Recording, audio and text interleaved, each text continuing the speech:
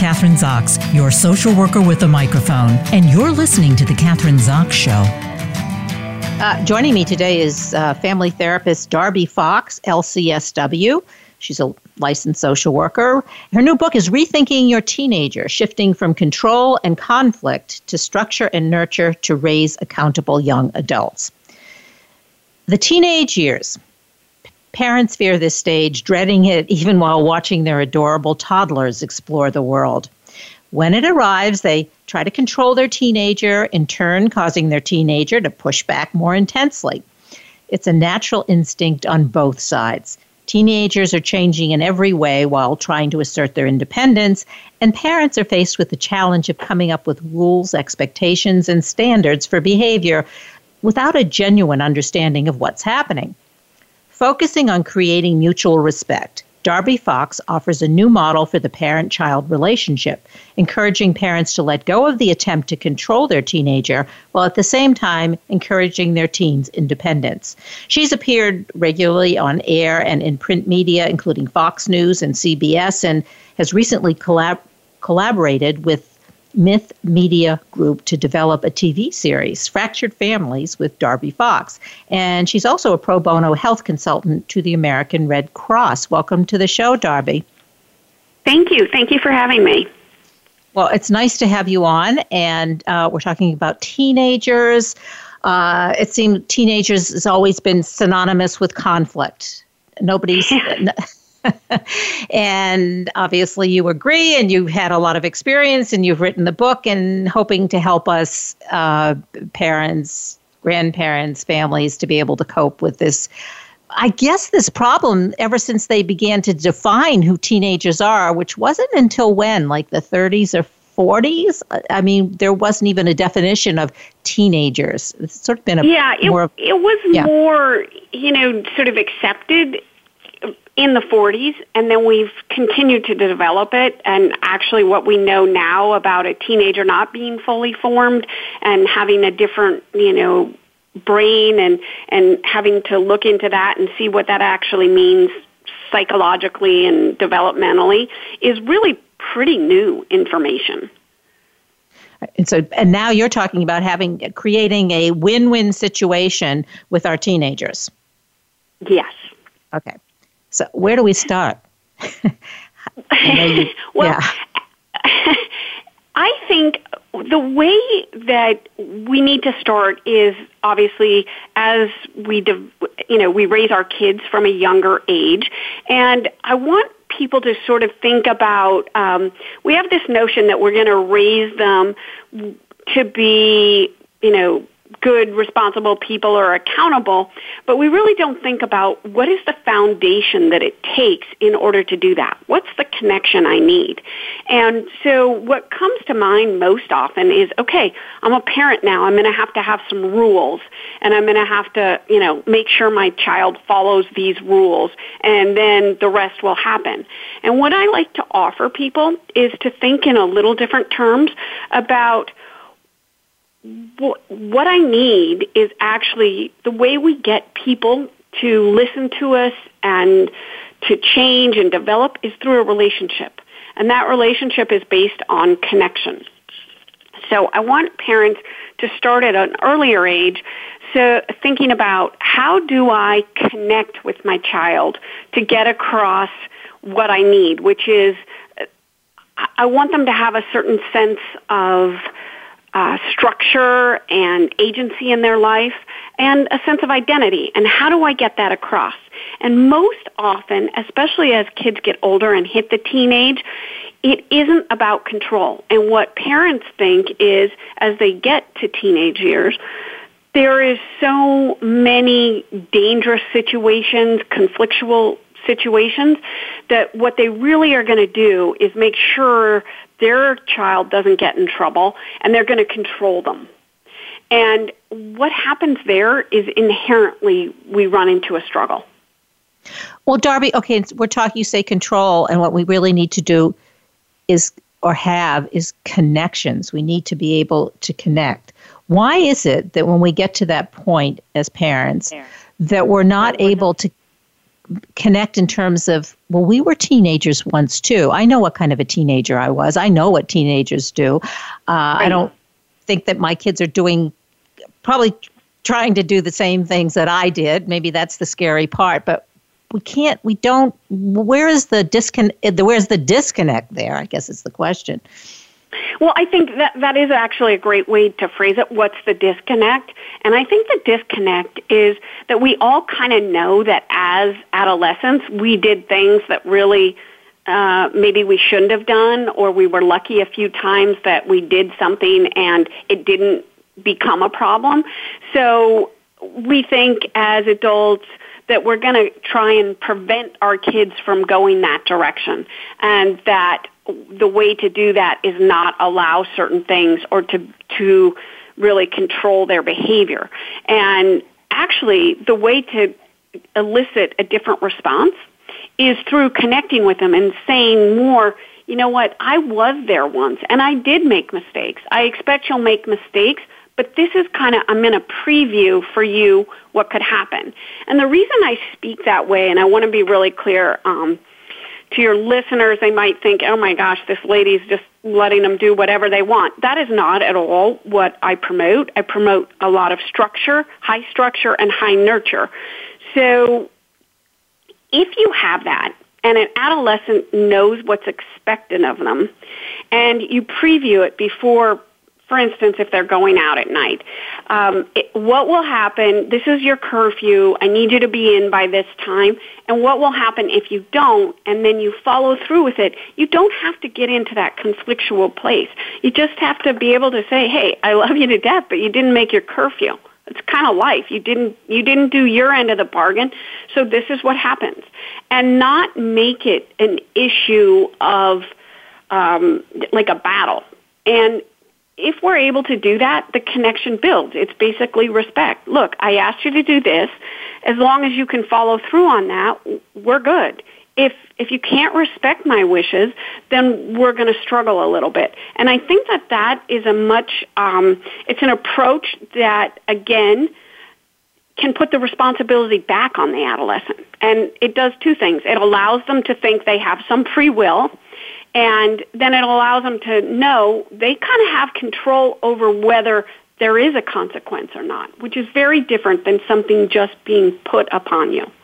So how far should you go? And let's say you're allowing your son or daughter to go to, not now and when COVID, I'm not talking about now. Pre-COVID. When everybody's in their room, but when we can go out again and you allowing them to go to a party. Now I can think of like 20 scenarios that can happen at this party, but I'm not going to say you can't go to a party.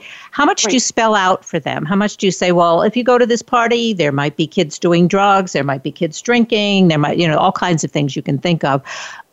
Do you talk about that beforehand and then talk? Yeah. It's really important that you talk about that beforehand.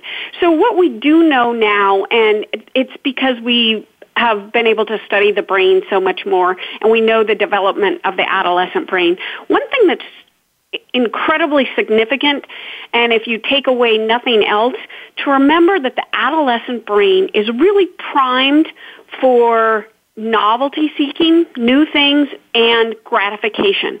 What is gratifying to me? And the reason our brains an adolescent's brain is really primed for that is because we're getting them ready to be able to go out and live on their own. So it's really an evolutionary thing. So if we take that in mind, and we know that they're going to jump right past the risk, is this really risky? And they're going to go to the gratification or the newness of something. What we can do, we can't prevent them sort of doing the leaping to the end, but we can give them a preview of what it might look like. One of my daughter's friend's father used to always say to the kids before they go out, your life can change in 30 seconds. And, that sounds really harsh, but it's actually very true. So you want to give them that sort of preview. What are you going to do if someone wants you to get in the car and you know they've been drinking? You kind of have to help the adolescents think about that, because in the moment, they're going to jump right to, oh, I never thought about that. So we always hear that phrase, I didn't think about it. Parents are like, well, how could you not think about it? Well, they honestly didn't, because they were thinking, oh my gosh, this is so fun, or I want to get over to the party. They didn't think about the intermediate step. And since we know they're not going to, the connection piece comes in sort of saying, hey, I know it might look great or it might be fun, but you got to think about these things. And they don't forget that. It pops up in their mind like, oh my gosh, what am I supposed to do now? And that's really an important connection. I think that's key advice. I mean, I had 3 boys, teenage boys. Yeah. They were all teenagers at the same time, almost. And that was one thing. I used to sort of put it in the sense, information is power. Let me tell you my experience, because it doesn't always turn out right. And I think the kids respect parents more, thinking, they sometimes teenagers see their parents as naive, or they have no idea what's going on. And if you give them an inkling as to, I do know what's going on, and sort of building on what you just said, I know what's going on, and so when this happens, are you going to be prepared? What are you going to do? Because you're the one who has to be prepared. I'm not going to be there. You're going to be there, and you have to make those decisions. And it gives them power and control, I guess. And I think that's a key. I think that really, and we tend not to do that. You can't do it because I said so, old stuff, And, we see that frequently with kids, especially the drinking thing is very tricky, where they're, our drinking age is 21, and by and large, drinking starts in high school. And a lot of times kids get in very dangerous places, and they're afraid to elicit some help from adults because they're afraid about getting in trouble. And I think, if we send them with the message, we don't approve of this, you're not okay with this, but I'm aware that it does happen. And this is what you need to do if you come across that situation. It's really important. It gives them what you just suggested, the message that, I do know what happens. So then they can kind of trust you more. And then they have a sense like, okay, like someone's got my back. Someone will be here. And I think that's another really important thing when we're raising adolescents. One of the primary things they feel is that their parents don't trust them or understand them. And if we can get them to know that actually we'd love to trust them, and we do understand them, we've kind of been there before, although there may be some real differences like social media, etc., it gives them the ability to connect with us again. Any reflective quality that you can use in parenting is super helpful. Trust, key. And I think that is, yes, one of the other key points, because and I remember, this is also my experience of telling the boys, I trust you, but I don't know about your friends. I really don't know what they do. Yes, I know certain things about them. I only can trust you. So I have to give you the information, and then you can trust yourself in terms of the decisions you're going to make or not. I think that's important, that the trust is with them. Exactly. And I think it's important that we redefine for teenagers, because I hear this nearly every day. They'll say, well, you don't trust me. You won't let me do that. Or that's not actually trust. That is, if I'm not going to let you take an Uber at 10 o'clock across town to, an underage party, that's not really about not trusting you. It's different. It's about me having a sense as an adult that this isn't going to really end well. And I think it's important that we also, use a language, like put the right words with the right incident. That's not about trust. That's like foresight. That's like, hey, I've been there, not a great situation, and I'm not going to let you go. Although I trust you, it's a very different thing. Yeah. It has to do with sharing your own experiences, right? I mean, which is what we've been talking about, and being honest about those experiences. I think even one thing, we're getting back to the party thing of, Mr. and Mrs. So-and-so or Miss So-and-so, whoever's having the party. I say, I do know them, but I don't know exactly what their rules and regulations are. And really just refocusing on your own kid. I think that's getting back to your own. But so now, where do we go from here? I mean, in terms of, we've given them the we've tried to make this connectedness, and then what? Because there's a lot more to teenagers than, telling them or allowing them to go certain places or not other places or making decisions. What else do we need to know in order? Well, I think in the development piece, I think it's always very important that we ask them questions about, like, well, what would be, especially if we're talking about consequences or things like that. It's like, well, what do you think would be a fair punishment? Taking the phone away usually is not highly effective. If you don't, if you don't show up on time with the car, what would be effective? And, would it be doing my errands on Saturday morning? Whatever that piece is. The way to get a connection with someone is to have some buy-in and have them have a sense that they're important. Their thoughts are important. And with adolescents, by and large, we don't ask them what they're thinking or what they see, what they observe. So before they go, and I don't want to just keep it to parties, it's so much more than that, but if we can spend time, I always have parents say, well, I try to talk to them. I asked them how school was today, and there was no response. They're like, okay. I want parents to think about, well, when someone asks you about your day, that's the worst question in the world. It's sort of like, what do you say? You sort of say, yeah, it's fine. You don't go into the details. No one really cares about that. But if you ask an adolescent, like, if you notice something, if they like sports, you pick something up on TV, you ask a question about that. If you hear about someone at school that may have gotten in trouble over the weekend or something, you elicit their opinion. You say, what do you think about that? Or, do you know that crew? Who runs around with that group? It not only gives you a lot of information about their world, it gives them the sense that you care about what they care about, which is very different than just the minute rules and the minutia of the day. Like, how was bio class? Like, who cares? Right. So it elevates really the conversation. It really it does. Right. I hate to rush along, but because we don't have so much time left. Because I want to now. It's been 7 months since since many of us have been inside and quarantined with our teenagers.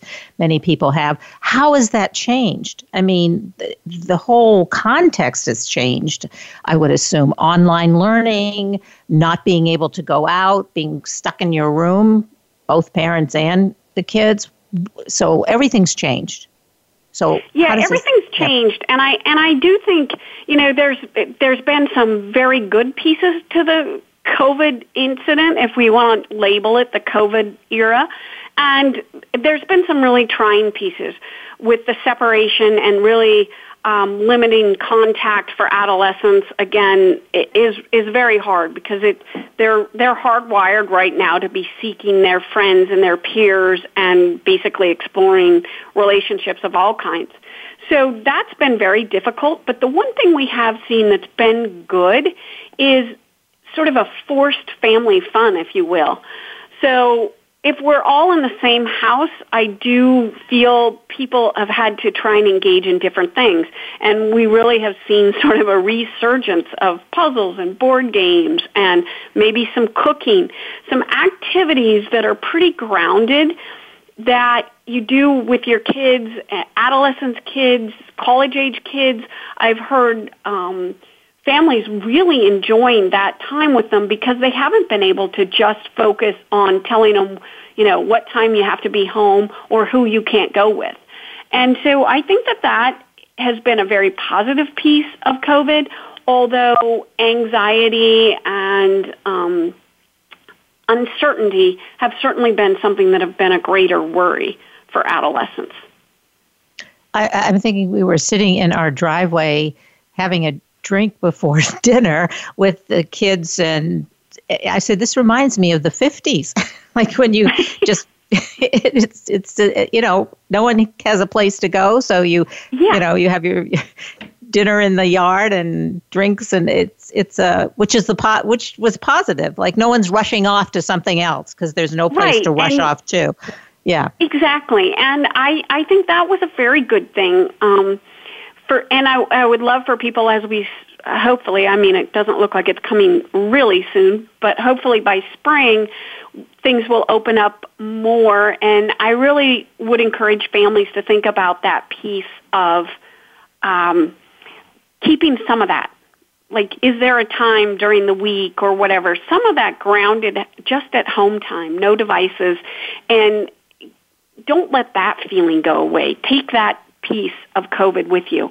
And then I think the other part is I want parents to be aware that, again, you really still are looked up to, but with children, adolescents, even college-age kids, when things are uncertain or a little bit scary. And I think the parents need to set the example that, yes, this is a very uncertain time, but if we can look at things in a less linear way, and we can embrace sort of, okay, I'm not sure what's coming, but I'm going to be curious about it instead of worried about it. And if parents can really set that example, then I think it will put your adolescents at ease a little bit. If they can see that their mom and dad can really handle this, then they can.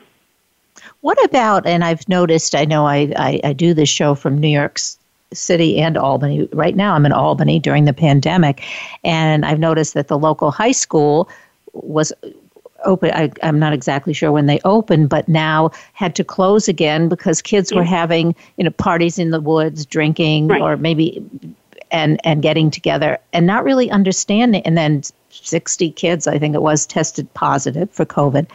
Right. How do you mitigate that in this context of how the consequences are different? Yeah, the consequences are different, and it's very tricky. I think the most important piece of that is really for parents to try and implore the big group thing just doesn't work well. And the hardest part for the adolescent and college-age kids is, by and large, most of them don't get really sick. So it's really, again, something hard for them to grasp. Because they're jumping to the piece about gratification. Won't it be fun? They don't look at the risks, the inherent risks involved. And that's where I think parents could do a better job, families right now, in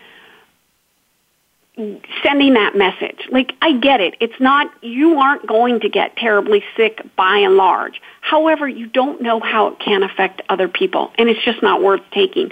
And I think that that's something we can do a better job of mitigating. I see that with the high schools around here, too, where, they were very open, and then they'll go through a few days of being closed, where we just had Halloween. I think it's important that we still ask our kids to have a certain level of responsibility. And that's one thing I want to make clear is I'm never a proponent of shirking responsibility and off. And I think that we could do a better job of saying to our teenagers, I expect you not to do this. I expect you not to go into the woods and party with a group of 60 kids. Like, I know you want to, but really life's not about what you want to do. And it's kind of time that you take on some of that responsibility. And if we show them we expect a certain level of responsibility and, for lack of a better word, adult-like behavior, then, you know what, by and large, what I love about adolescents is they usually come through. Yeah, I think, as you say, if you point out perhaps that the stakes are higher, the stakes are different now. They're not the same as they were when you go and you gather with 60 other kids and someone takes COVID home to their parent or anybody. You don't know where it's going to go. So yes, it's important to do that. And one last question, because we only have a couple minutes, if you can answer quickly, because they do have access to more information in terms of what the stakes are. They have the internet. They have more information than just what their parents are telling them, which I think can be a really good thing if you can comment on that.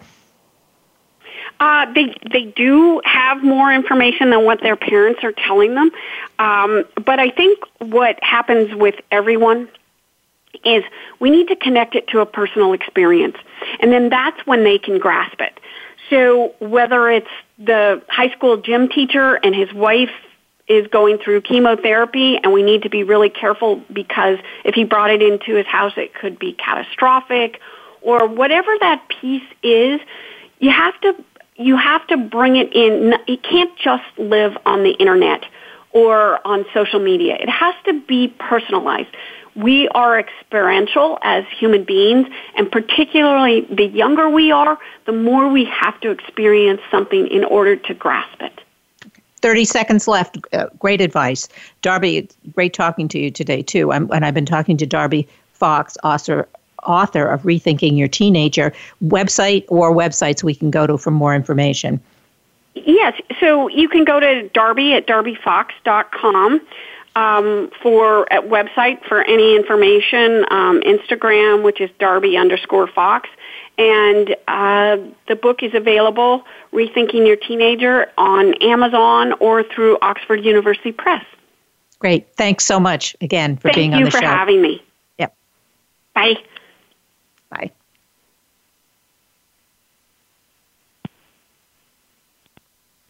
I'm Kathryn Zox, your social worker with a microphone, and you've been listening to The Kathryn Zox Show.